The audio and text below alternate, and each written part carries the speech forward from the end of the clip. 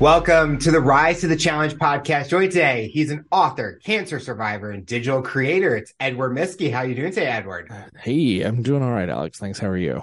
Doing good. We're so excited to have you on the show to talk about your rise to the challenge. What we like to do with all of our guests is go right to the beginning. Talk about where you're from and what you like doing growing up. LOL. I am from Pennsylvania. I grew up in Amish land. Our neighbors were literally farms, like as far as you could see, it was just like farms, then a house cluster, then farms, then a house cluster. And so like that kind of really, I think it was kind of great growing up in that kind of environment because there wasn't a lot to do, so we had to make stuff to do. And I kind of like went into business for myself when I was about 4 or 5. And my older sister and I built this like little wooden stand made out of 2x4s, and we like strung together beaded jewelry on elastic string that was like worth like a cent if that. And we like stuck it out in the driveway, and we'd just stand there and wait for people to stop and buy anything. But because we lived around farms, like no one stopped and bought anything. So it was like fun stuff like that. And we were big on board games and running around in the backyard, and we were very like active, adventurous, imagination driven children. Do you feel having that lifestyle that you lived in with your family kind of brought that creativity out of you right at the beginning? Oh yeah, I mean, I didn't have a choice. Like my dad was a musician, my mom played piano, we were all singers. Like my dad had a recording studio in the house that he like cobbled together from like random pieces of equipment that he bought or borrowed or stole, maybe, I don't know. But yeah, we always had the arts in the house. My grandparents were big on pushing it. We took art classes when we were kids that my grandparents paid for, and it was just kind of a thing that we had. Honestly, it was that, or like go hunting with the neighbors and shoot guns, and we were like, let's play the piano. Was there a type of style of music that your family did? Like you talked about your parents were musicians. Yeah, I mean, my dad is still, I mean, he's still a recording artist. He's on like his fifth or sixth album now, and he's a folk singer songwriter style kind of guy, like very Bob Dylan, Joni Mitchell kind of umbrella of things. And we grew up with that, of course, but we also had like a wall of records, of all like the 33s and 45s, and those were nonstop, and it was like very like 70s and 80s rock, and like Billy Joel and Elvis and Queen and Styx and Dire Straits and like Gentle Giants and like all these groups that most people probably have never heard of beyond that. And, God, I'm trying to think of a good example, but it just was like, it was a very music filled house. And then God, when like CDs were introduced and Broadway started to happen in the house, that was just the end of it. What did you like about the musical aspect in your household? What did it teach you about yourself? I didn't know that other people's houses were not like that. Like again, farms. Yeah. So I think up until a certain age, I just assumed that everyone was doing the same thing. And like everyone had a piano and everyone played piano and everyone like had parents who were like sages of music. Like, carrying you through the Rubicon of music and musical genius and shit. But like, I don't think there was a particular moment that wasn't normal. And so I don't really know how to answer that. Like it was just the thing that we did. Was there ever a moment where you kind of went outside of the bubble in a way, like out of the farmlands and into the city life and kind of realize, oh, there is a different world out here, or people live differently than how you did? Yeah, well, I mean, so we had like moved to the big city, which was not a city at all. I mean, we went from like a 2,800 person town to like a 50,000 person town, Wow. like 45 miles away or 45 minutes away, sorry. And it was because we switched schools. We went from public to private, and because of some things that had happened to me at that school. And we also like back roads, and we're getting to about the age where we were going to start driving soon. And my parents were just like, nope, we're moving to civilization. And part of that was because a lot of people we knew were like getting in car accidents and dying on the back roads. So it was kind of like, cool, we're not gonna participate in that. And so we moved and we hit the other town, and it definitely was different in the sense that there's like, oh, there's things to do here that isn't like the one bar and the ice cream shop and the like the deli and the library and that's it. But it was really kind of like, of course I had seen movies and whatnot that showcased cities, but I'd never really experienced one until I was about, I think, 12 or 13. The family came to New York City collectively for a trip together, and it was like, I've seen this in the movies. And kind of from that point forward, it was like, I will live here. I will figure out a way, but I am going to live here. And it kind of ruined me for the rest of my like parochial school situation because I didn't want to be there. And it was always just kind of like, I'm going to move to New York. Like, I never had any interest in looking at colleges, didn't even bother. I was like, fuck that shit. I'm not going to go put myself into debt straight away. So I kind of just threw myself into the mouth of the beast and made it happen. And what, like talking about it in hindsight, like not the best thing I could have done, Hmm. you know, super dangerous, super like not a good idea. I had no friends, I had no money and no job and no plan. I just was like, I'm going. Goodbye.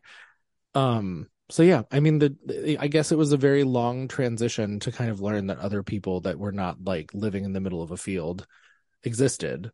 Um, I think I knew it, but I didn't know it. You know what I mean? Did you have that dream job that you're wanting? You talked about how you didn't want to go to college, you didn't want to go into that route, you wanted to move to New York and things like that. But did you kind of have that fun dream job that you always wanted? Do I have it or did I have Did it? you at that time? Oh God, no. I was 18. I had $600 in my pocket. I didn't know how to apply for jobs that were not at the mall. And like, yeah, I mean, I just kind of figured it out. I had my parents like got me a laptop for my birthday that year, and I was like, wow, okay, well, this makes applying for jobs easier. Or no, it was graduation. It was graduation present. And yeah, I mean, I just was like, again, like throwing yourself in the deep end and like being like, figure it out, don't drown.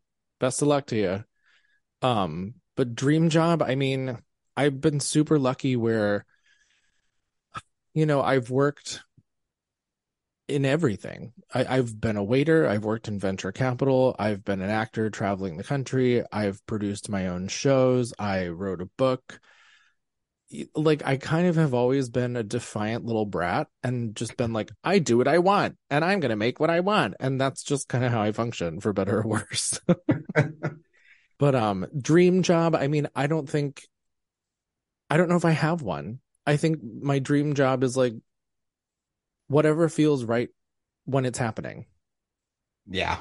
No, I agree with that because sometimes you can't change the course of action. Like you don't know you don't know what tomorrow is going to be like. You could come up with a great idea tomorrow and then you go full force towards it. But you mentioned how you just kind of were like, I'm just going to do whatever I want. And I feel that's so valuable nowadays because people are always making decisions off of maybe other people's choices or what they want them to do. And you kind of had that idea. You knew what you wanted. You just had to go do it. And you were taking risks. Yeah, I mean big ones. And thankfully like my family was able to help me while I was like floundering around, flopping around trying to find a job that would pay me, with like no job experience at all. You just have to lie in your resume. Like that's really what it comes down to. You're just like, "Yes, I was the CEO at Twitter. Thank you so much." But like it's yeah, I mean I guess it was because I grew up not knowing any better that I could just kind of be like, I'm just going to do it. And my parents empowered all of us when we were kids to kind of like, if you want something, ask, or if you want something, do it yourself. Hmm. And, for better or worse, that's kind of how I functioned for the up to present day, and certainly like the decision to, I'm just going to do whatever I want is a very broad strokes of what that looks like. Obviously, you need to have to be able to like support yourself so that you don't Yep. end up homeless trying to do what you want. But it's just so many people hold themselves back and prevent themselves from doing what they want because they think they have to color inside the lines. And like, jokes on you, like the lines aren't real. Like they're made up. Someone just told you that there were lines there and you're like, "Oh, okay, cool." Like there are no lines. Do whatever you want. How did you get into venture capitalists? It was Or a fucking accident, man. Like I'm listening to all the different areas that you worked in, and that one just kind of stands out because it doesn't go with the other it one. doesn't go, and I don't go with it. I think if I would do it now, I'd be so much better at it. I was 20 and I had been working with a temp agency. I was looking for something to like transition me out of a job. I was working at a hair salon and it was going south quickly. And I was like, well, I need to find a job, but I'm working all day. So how can I do this? And so a friend of mine was like, oh, you should call this temp agency. I know, like, whatever. And I ended up being friends with the woman who placed me at this job, but they were looking for a part-time replacement executive assistant while the owner was like in India doing some kind of like philanthropy work or something. And it was supposed to be for 3 weeks. And I emailed my job and I was like, hey, I'm really sorry. Like, this is what they're paying me. And like, I have to be here. Like, if you want to match that, I'm happy to prioritize you guys. Like, me at 20 years old. Like, if you would like to pay me, that I will prioritize. Like, who was I? And just such a brat. And yeah, I mean, I got there and there was nothing to do. And I was just sitting in this little like glass cubicle thing, twiddling my thumbs, searching eBay. And I just decided one day, someone asked me for something out of the supply closet, and the supply closet was a hot mess. And so I went in the supply closet, gutted it, reorganized everything, labeled all the shelves, and like just kind of blew through. And the office manager was like, what did you just do? I was like, it was a mess. And that literal moment turned into me working there full time. Unfortunately, it was 2007 into 2008. So that was a 1 year situation until everything fell apart and crashed and I was given a severance and was like, bye. But that was a great summer. I was let go in June and I had a 4 month severance that I milked the shit out of and did whatever I wanted for that whole summer because I had salary and benefits coming in and it was like, cool, I don't need to do anything. Great. Did that job make you kind of realize what kind of direction you wanted to go next after? Yeah, well, I mean, it was so happenstantial. It was like the universe was like, all right, you fucked around enough here for the last couple of years. Like, we're gonna put you back on track. And I was working in this office. I got pulled into a glass cubicle with the CFO, and they were like, the world is burning and we need to like get rid of you because I was the last hire. And so I was given my severance package. I signed it after they explained it to me and I left. And that summer, like, again, went to every party I could get my hands on because it was like free money, summer camp, no parents. And but then once I realized like, oh, the money's going to be gone soon and I don't want to have to go back to doing that. So what can I do?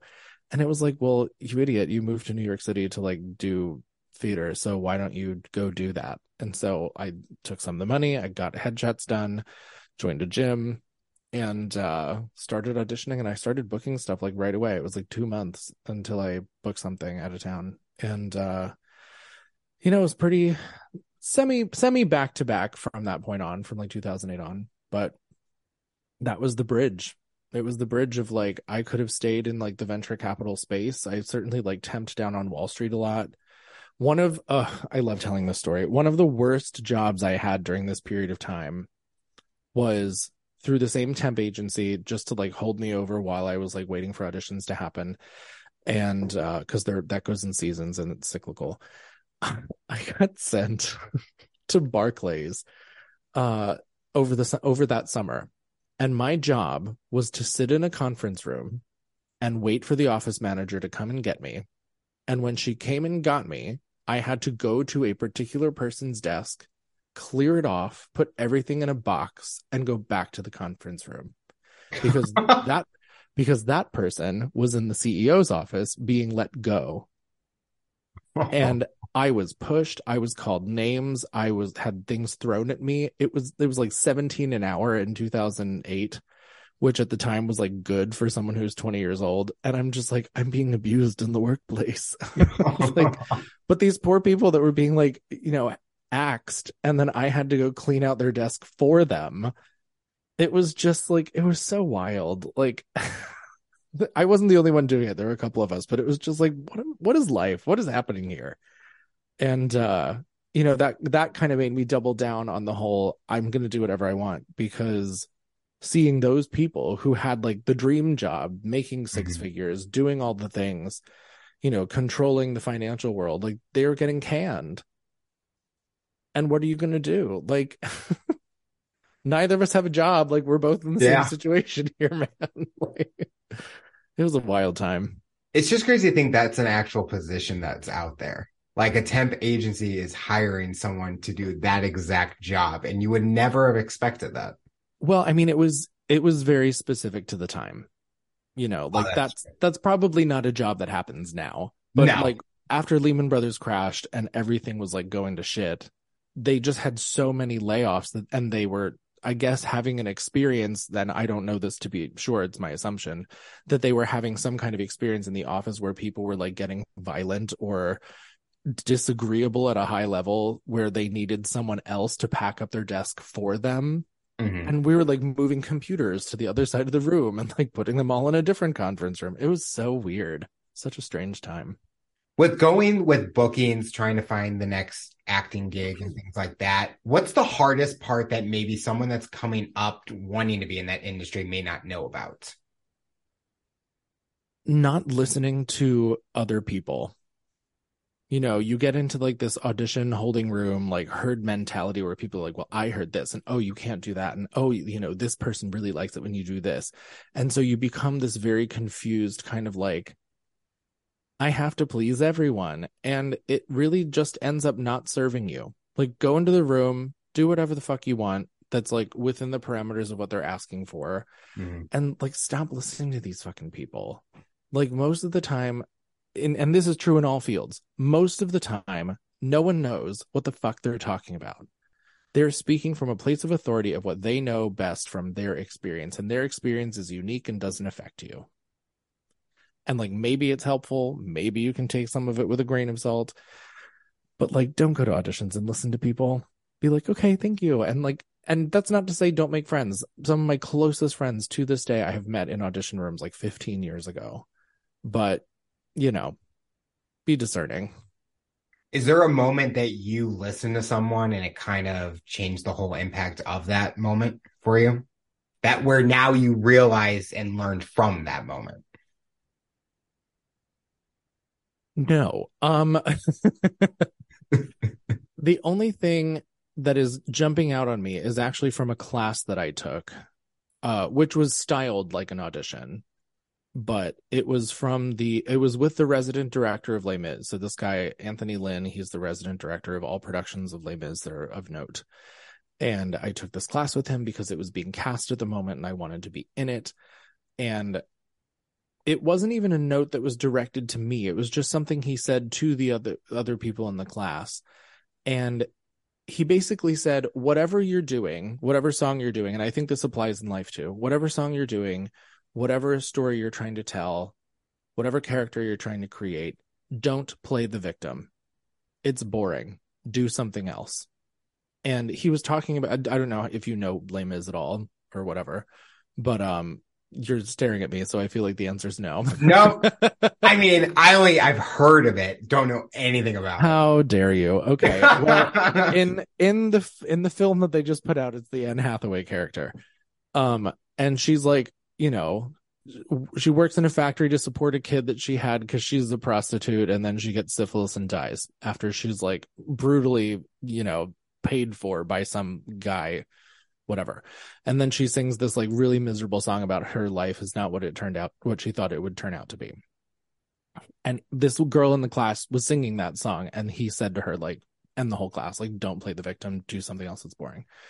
And so I've carried that with me for years. I mean, anything I do, I'm like, are you the victim here? Okay, well, stop it. What else can you do? And that's not just like roles I've played. That's anything. Like you lose a job. Okay, Okay, if I'm not the victim, then what am I? Then I'm a person who has the opportunity to look for another job Yep. and make my life better. I think a lot of people try to play the victim. You see it It's nowadays, and it's Oh one yeah. you have to think, well, if someone else is going through that, what are you going to do about it? Like, if I lose a job, I'm going to go find a new job and get myself back out there. Like, it's your opportunity, like how you mentioned where you didn't have that job, but it gave you the opportunity to go do what you want, go be an actor, get into the entertainment industry and things like that. Yeah, I mean there's a reason. I believe that there is a reason for everything, whether it's a good Yeah. thing or a bad thing. And everything is an opportunity, and it's up to you whether or not you're going to jump through that window or not. Do you have a favorite gig that you did or you got the opportunity to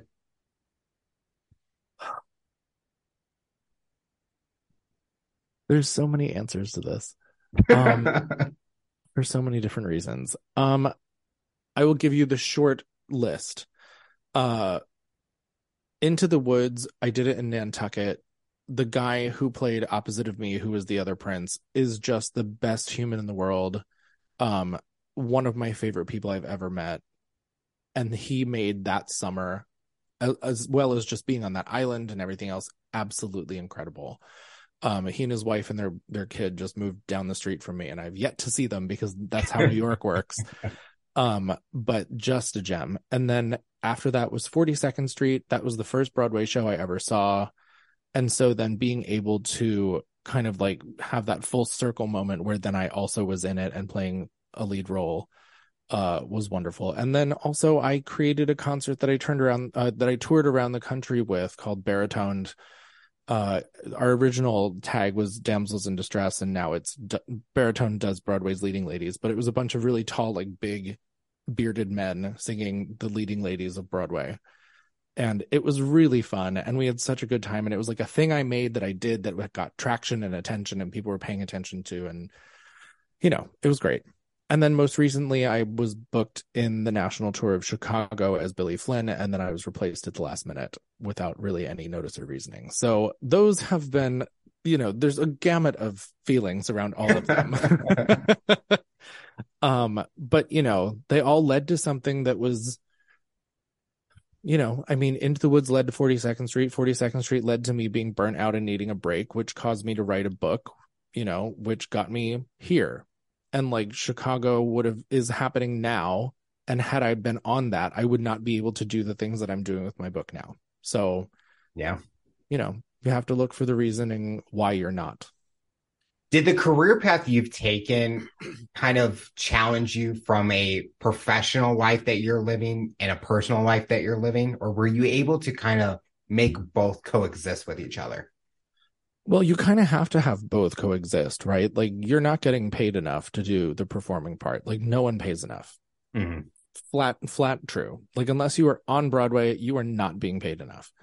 And so you have to figure out both, and there are ways to do that. And more recently than not, we're seeing a lot of people who work in the creative space having started their own businesses and doing other things. Like, one of my side things that I do now is I do like consulting for startups and for brands and what their brand story is and how to incorporate that into their social media. So like, that's the thing. And I can do that from wherever.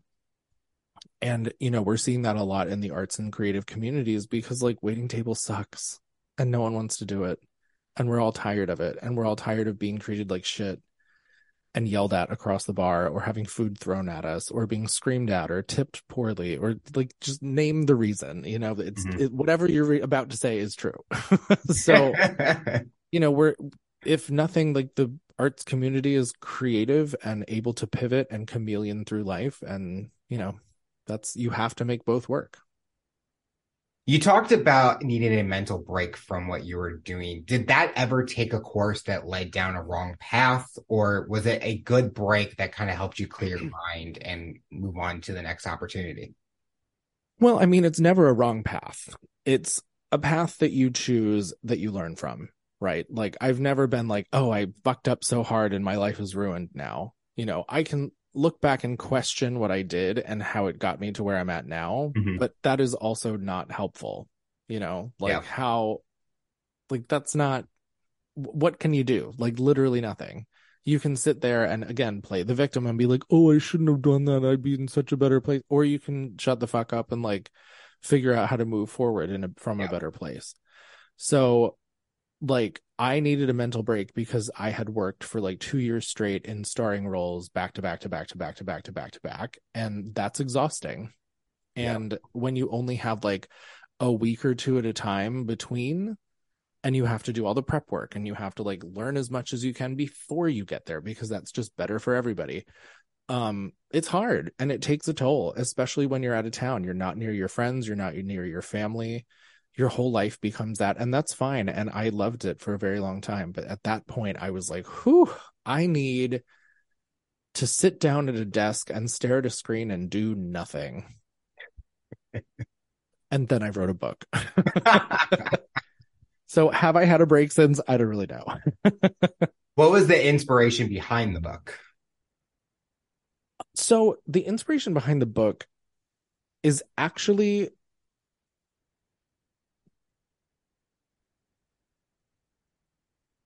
I think that when people are like, "Oh, I wrote a book," it sounds like super like masturbatory and like, "Oh my God, read this book about me and my life."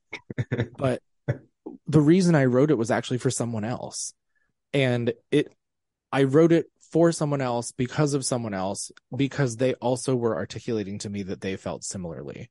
So like when you survive cancer, that a lot of the stuff that happens to you, you're not told. And it's not apparent because it's not the thing that you see in the movies and it's not the thing that you see on TV.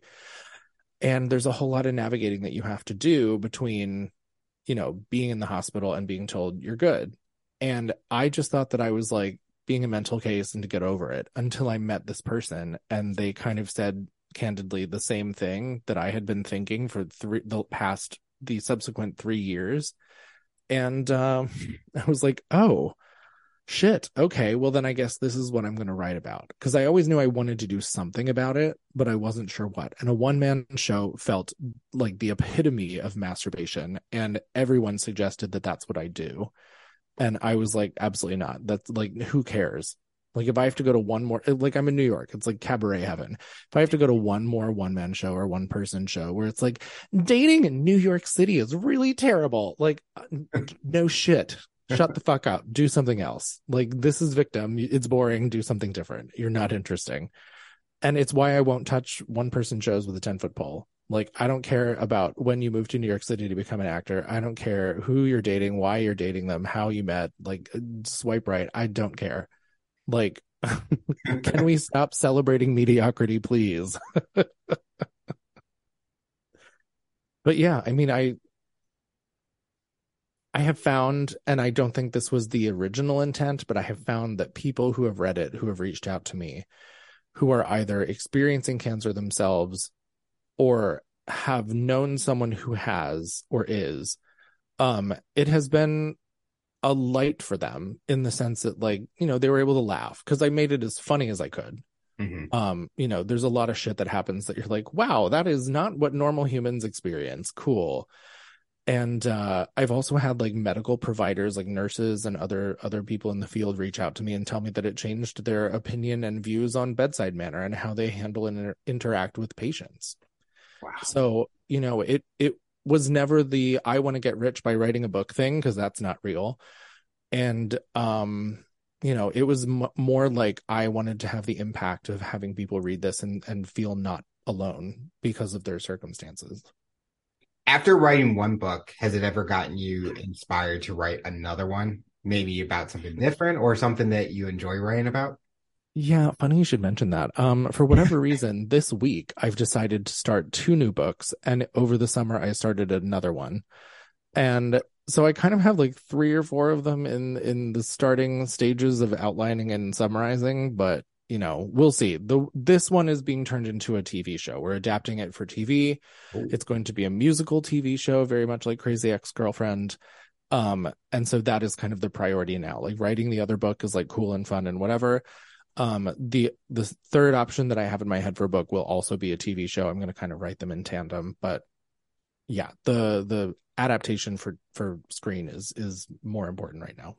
Before we talked about your book, you kind of mentioned about going through cancer. Talk about leading up to that diagnosis. Did you kind of notice anything different about how you were feeling, or did you get any medical things that people were telling you? Like, what was going on in that process before the diagnosis?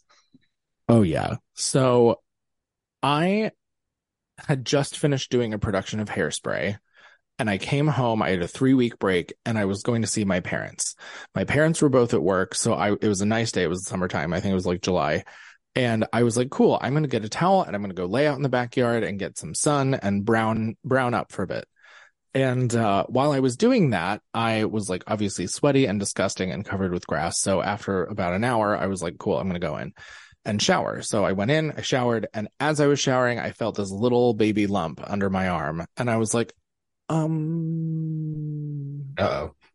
yeah, shit. What is that? Um, and it was very small. It was like maybe a peanut or an almond or something like that. Doctors love to compare tumor sizes to food, Yeah. just so you know. So I will do that periodically throughout. So yeah, I mean, it was a little lump. I had my mom look at it. I had my best friend from high school's mom look at it. She was a doctor, and no one knew what it was. They're like, "Do you feel okay?" I'm like, "Nope, feel fine, totally great." And like, okay, well, it could be an infection, but maybe whatever. And it wasn't hot. It was just kind of there. And then we're like, well, it's probably a lymph node, but like, there's a billion reasons why those things can swell up randomly for whatever reason. So like, let's just, whatever, watch it and see what happens. And the weird part about it is that like 3 or 4 months prior, I'd started wearing one of those like armbands that you put your phone in so you can listen to music while you run. And that was my first thought. I was like, oh, like maybe something got like pinched or plugged or something, because like I did that and like maybe it just needs like some time to like unsnap or whatever. And so like after I went back to the city and started rehearsal for the next production of Hairspray that I was doing, and it got bigger. And it was like the size of like maybe like a small apricot. Continuing with the food theme. And so I went to my doctor and he was like, I don't know what this is. He said it could be Hodgkin's, but if you don't feel bad, then probably not. And I was like, no, I feel great. Like I'm in rehearsals 8 hours a day. Like I'm fine. And so he sent me to get a CT scan, and they were like, it's an infection. So he, in his old ass age, decided that for some reason it was cat scratch fever, which is barely a disease, and gave me a bunch of antibiotics and sent me on my way. And I was like, all right, fine. So I took the antibiotics. We went through rehearsal. We went out to Reno, Nevada, which is where I was performing for the next 5 months. And over that period of time, it kept getting bigger and bigger and bigger and bigger and bigger and bigger and bigger and bigger and bigger until like my costume had to be taken out because it was too big. Like they had to open the jacket. And it was like, what is happening? So I went to an emergency room out there. They did an ultrasound. It looked like a brain. They didn't know what it was. They gave me a list of things it could be, and all of them were terrifying. So I was like, this isn't real. And I waited until the end of that contract to go back to the city and have my doctor look at it. So 5 months goes by. It's the size of a grapefruit now, and a large grapefruit, like not quite a cantaloupe, but somewhere in between there. And yeah, I mean they scheduled a biopsy. I had that done, like needle biopsy, where they just kind of like jab it in and pull some cells out and call it a day. And like I think a week later I was in chemo. Wow. It was fast. Did they say what exactly it was? After they did the biopsy? Yeah. Oh yeah. I mean, like the test came back and they said it was like a form of Burkitt's lymphoma, which is like the wildest version of cancer you could ever have. And then I later found out that was incorrect. And that was not what I had. And they were treating me for that. And most of the protocol was normal, but they really fucked up. And I did several rounds of chemo and spinal taps and all this other shit that I arguably didn't really need. But it is what it is. And I ended up getting out of that hospital and going to a second one. And that's the hospital that ended up saving my life by redirecting. And they kind of looked at my slides and they're like, that's not what you have. And it's like rare and large Burkitt's-like non-Hodgkin's lymphoma, or rare and large B-cell Burkitt's-like non-Hodgkin's lymphoma. which is like, adjacent, but not the same and weirder. And which didn't make it better. It wasn't like, oh, this is actually just diabetes. Like, no, it was like Yeah. you have a worse, more rare kind of cancer. Um, but I mean, that period of time really was like, advocate for yourself, speak up and say something. When the doctor's like, do you have any questions? Say yes, Yeah. regardless. Whether you have one or not, you'll think of one. Just say no to what they're telling you and ask questions. I cannot stress that enough. If we would have gone through the protocol that they wanted me to go through, I'd probably be dead. Yeah. Hands down. Like they wanted me to do a stem cell transplant where someone else was my donor and then do full body radiation for 3 different rounds, which is like 3 months worth of radiation. Like I had radiation here. Like I'm Italian, right? So like this is the thing. This is where my port was. But like it still hasn't grown back. Wow. And that was like 11 years ago. So I looked like a turtle still. And it was a mess. So speak up for yourself, advocate, advocate, advocate, advocate. My mom was such an integral part of that period of time because she works in medical too and she knows what she's talking about. Um, and if it weren't for her, I wouldn't have felt empowered to speak up and advocate for myself, but I did, and I'm alive. Do you feel speaking up from that time has helped you nowadays where you're even more vocal on things that you're involved with in your career and things like that? I don't view it as a bad thing because I think it's No, no, no, so no. I don't. perfect No, for totally. that because I'm one of those people, I'm going to question things when I shouldn't be questioning, but I want to learn more and I want to know why am I doing this a certain way? Right. And same. I'm curious by nature anyway, but I'm gonna say yes, it has because like before I would have anyway, and in this situation, it took a little courage and like chemo brain is a thing, and that kind of fucks up your cognitive ability for a while. But like I think the difference is before I would have spoken up and been like kind of indignant about it, Mm-hmm. but like now I would speak up and I don't give a fuck like about Yeah. your thoughts about what is happening to me. Like I'm going to say it and it's going to happen. And I don't mean that in like an aggressive, mean kind of like every opportunity I get, I'm going to be like, you're fucking wrong. And meh, meh, meh, meh, meh. But in that kind of circumstance, like absolutely, I'm going to ask you questions and I have no qualms, zero. Did you ever worry about with chemo, like how that would play effect with acting and things like that? Would you be able to do it again? Would it change like how you would perform things like that? Yeah, I mean, I saw that unfold in real time while I was doing it. I was in the middle of chemo at the very worst of it, and I was getting calls from theaters and other things like TV stuff that was like asking me to come in and either do the job, like it was either an offer or an availability check, and I had to say no. And there was one particular one. It was for My Fair Lady down in Florida. And that's one of my favorite shows, which you probably haven't watched, but go watch it. Audrey Hepburn's amazing. And and it was for the role of Freddie. And at that point, I was like getting to the point where I was almost too old to play it. And it was like my last chance. And I had to say no. It just absolutely broke my heart. But, it affected that in the sense that I asked my doctor if I could go do it. I was like, do you think like, it's not that big of a part. It's just kind of like a like almost walk on princess track where you just come out, you sing everyone's favorite song and you leave. And she was like, that part of your life is over now. Oh, And I was like, like what a reality check. So no wonder I left that hospital. looking at your journey, what is the biggest thing it's taught you, and what do you utilize today in everyday life? There's so many answers to this. And I think the one that I give the most often to questions like this is that like I'm fortunate enough to know who my friends are. Like I feel like a broken record saying this, but evidently as I've learned over the pandemic, not a whole lot of people have that. Yeah. And that's scary to me. I didn't realize that. I just assumed that everyone had like their little pot of people that were their ride or dies.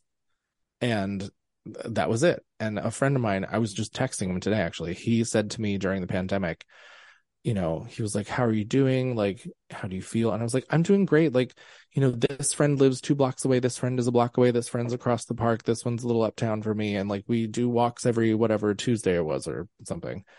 And he was like, oh, wow, you're so lucky. And I was like, well, like, do you get to see your friends? He's like, I don't have friends like that.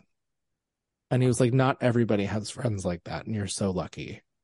And I was like, what? Like just me living over here in my friend pod of delusion. I just assumed it was the same with like growing up playing music in the house. I just assumed everyone was the same, and that's my privilege and downfall, I suppose, in those kind of situations. But it like the people who were in the hospital for me and were there and took care of me and got things from my apartment and brought things to me when I needed things, like they're my closest friends, still are. It's crazy to think that in important times in your life, the true friends will come and make an impact for you, where others will just not even do anything to help. And then right after you're done with it, they'll come right back like nothing happened to you. I mean, you fucking nailed it, man. That's exactly what happened. Like, there's one in particular case where that happened, and literally the first time they saw me after the fact, they were like, well, you're going to have to talk to me eventually. And I just looked at them and I was like, no, I'm not. Yeah. The end. Um, so, I mean, that's part of it. I mean, certainly the thing I got that is the most prominent in my life now is friends. I know who they are. And, that came at a cost, I suppose. And the argument would be, if that never happened, if cancer never happened, would I still have these people in my life? Or would they still be here and I just wouldn't appreciate them in the same way? Because that wouldn't have happened. So that's one thing. And I think the other thing is that like you get a perspective on your reality in your life where I don't care. Like, I'm so, I guess I don't want to say selfish and I don't want to say not generous, but I'm so like quick, I guess, to be like, this doesn't matter. I don't care. Next. And that's a symptom of having to face your mortality. And you get this really weird kind of skewed look at time. And we're all running out of it. Yeah. And what's even saying that hurts. What's really strange is like, even as a kid, I always felt like I had a limited amount of time. There's this line in Hamilton, which you better have seen. And I'm guessing by the look that you haven't. Go fuck it. It's on Disney Plus. Go fuck it. Well, this interview's over. Yeah, so that's your homework. Go watch Hamilton. But there's a line in the very beginning that he says, why, or where they all say, why do you write like you're running out of time? And I remember the first time I heard that, I was like, oh, there's a theme of my whole ass life. Like, from the time I was a kid, I was just like, let's hurry up and do this. Like, I want to hurry up and get these things done. I want to hurry up and make things happen. I tried in high school so hard to like get into a performing arts high school in New York so I could leave Pennsylvania and like hurry up and like have my career and do the things. And, unfortunately life doesn't work that way, and it didn't work out that way for me. But that idea of like having an appreciation for time and how much of it you have and don't have, and like just knowing that the little things really don't fucking matter. Yeah. And like, stop worrying about them. You're wasting the time you have on dumb shit. Like, I do this exercise at work with some people that I work with that is like an I want cycle. And the first thing that when you say to someone like, what do you want? The first thing they will always say is just like, oh, I just like want my bills to be paid, my debt to go away, and blah, blah, blah, blah. And that's never the answer. And it's like, okay, well, like, let's just pretend that that's done. So like, what then? And you just keep doing it, and you keep doing it, and you keep doing it, and you keep doing it. And it's become a really fun exercise for myself where I'll write it down. Like, what do you want? And then I'll write it down. And by the time you get to I fill up a page, and by the time you get to the bottom of the page, like, that's really what you want. Interesting. Yeah. So like the time thing is so it's so weird. I don't even know. I know that other people don't feel this way because I didn't beforehand, and then afterwards I did. And it's just this like I'm trying to get a little bit of it back because it's dwindled a bit, but this like sense of urgency of like, let's go, let's do the things. Like, don't stop sitting around. Like, let's go. Well, and a lot of people think like you see with relationships, oh, we'll do that in a few years. We'll take care. We'll be able to do that. It's like I'm one of those people that I would rather do it now and then enjoy it a second time and a third time because, like you said, any day can be the last day, and Yeah, you don't want to regret not being able to go do something because you waited too long to go do for it. sure. I actually tell this story a lot. This has nothing to do with me, but I think it's a good one for what we're talking about. And I don't know if I've actually recorded this story yet. So great. You might be the first. Who knows? Um, but my friend Jordan used to work at a very high end mall, King of Prussia in Pennsylvania. It's like Hermes and Chanel and whatever. And he worked for this very high end brand. And he worked with this woman who had worked in a similar space for her whole life. And she lived like a church mouse and saved up all this money so that she could go buy a beach house and retire. And I don't remember the timeline of this, but it's not important. She was about to retire. I think she was like 62, 63, and she was going down to Florida to look at beachfront properties that she could buy and retire in and live out her days by the ocean because that's what she wanted. And that's what she saved her whole life for, doing nothing else but saving for this fucking beach house. And she had like maybe an hour or two between appointments, between realtors to see apartments. And so she decided like to go lay on the beach. Like, I'm just going to go look at my new backyard. And she got a little towel and a little chair, and she sat down on the chair on the towel by the ocean, and she fucking died. Oh, So, like, she didn't live a life at all because her whole life was centered around buying this beachfront house.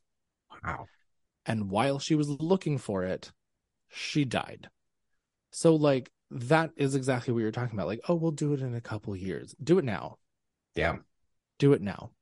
Like, I don't want to be that person. There are certain people in my life that I have love and respect and admiration for, but they are cautionary tales.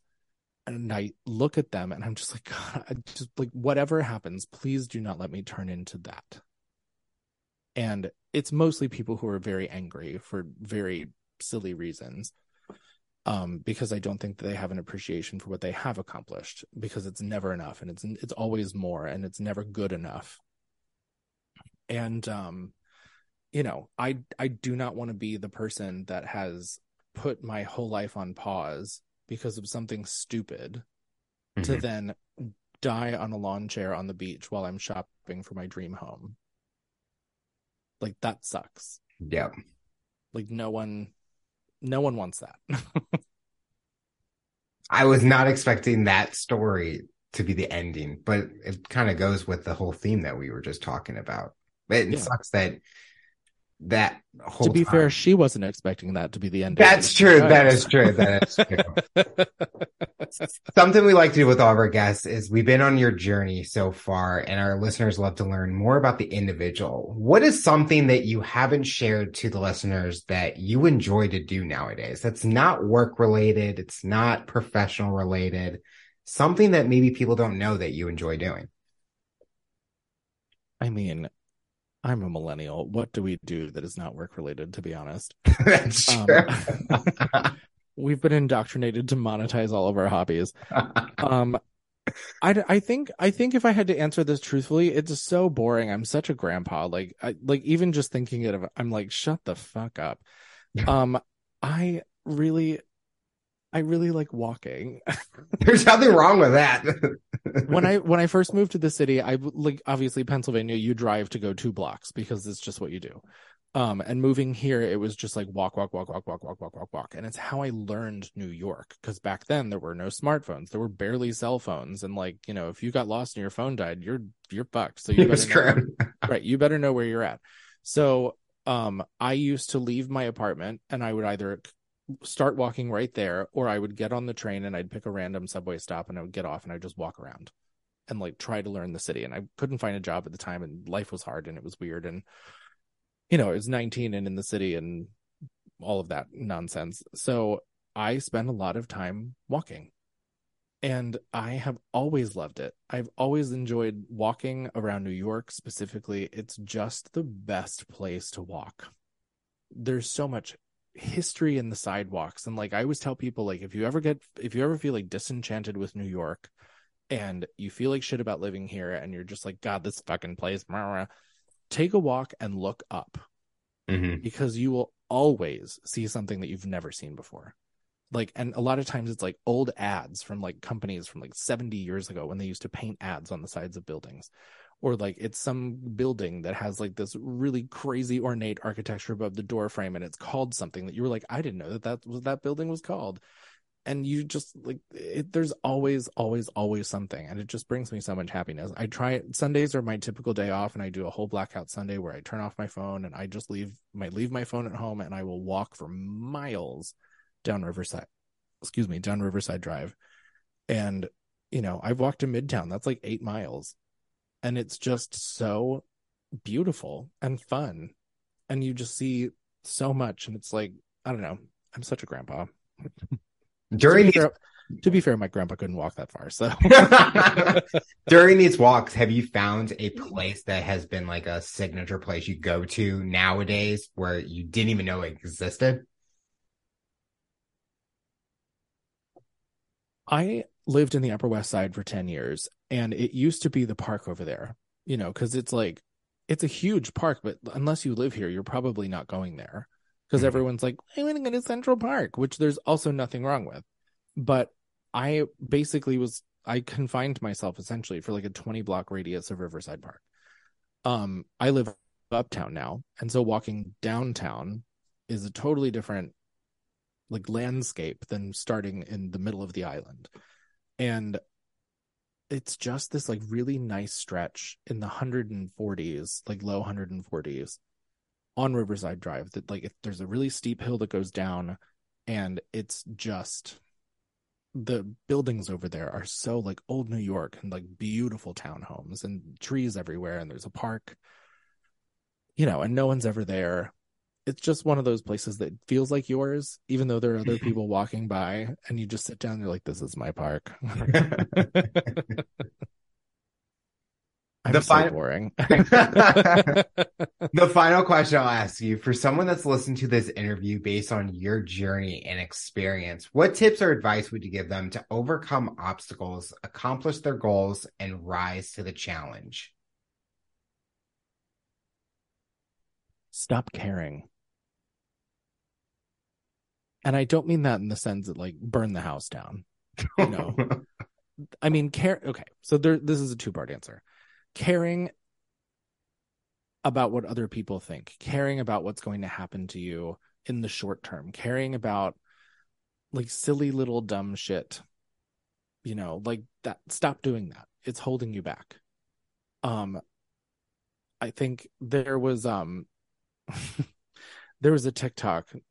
I say that line all the time. I saw this thing on TikTok. I learned so much from TikTok, where this girl was talking about being delusional. And it was just kind of like letting go and releasing of all of the like the holds that life has on you. Like, oh, I have to do this because I have to make money, or I have to do this because of X, Y, and Z. And it's kind of like we were talking about before, like, don't wait 3 years to do it now. And it's that element of not caring, where it's like, why do you wait 3 years? Well, because like, if I do it now, like I can't afford to like live or whatever. It's like, that's not real. Like, none of that is real. We've all been making money and surviving for however long we've been surviving. Like, we know how to get it. If something happens and like you don't have money, we all know how to leave the house and go get some in one way or another. So like, just stop telling yourself no. Just do it. Well, Edward, I want to thank you so much for coming on the show and talking about your rise to the challenge. You're inspiring so many people, and we are excited to see what the future looks like for you. Thank you. I hope this wasn't too unhinged. Tune in next time to hear my next guest talk about their rise to the challenge. Remember to follow, subscribe on all major audio platforms, and make sure to subscribe to our YouTube channel to get a full length episode in video format. What path do you take to accomplish your goals? You decide.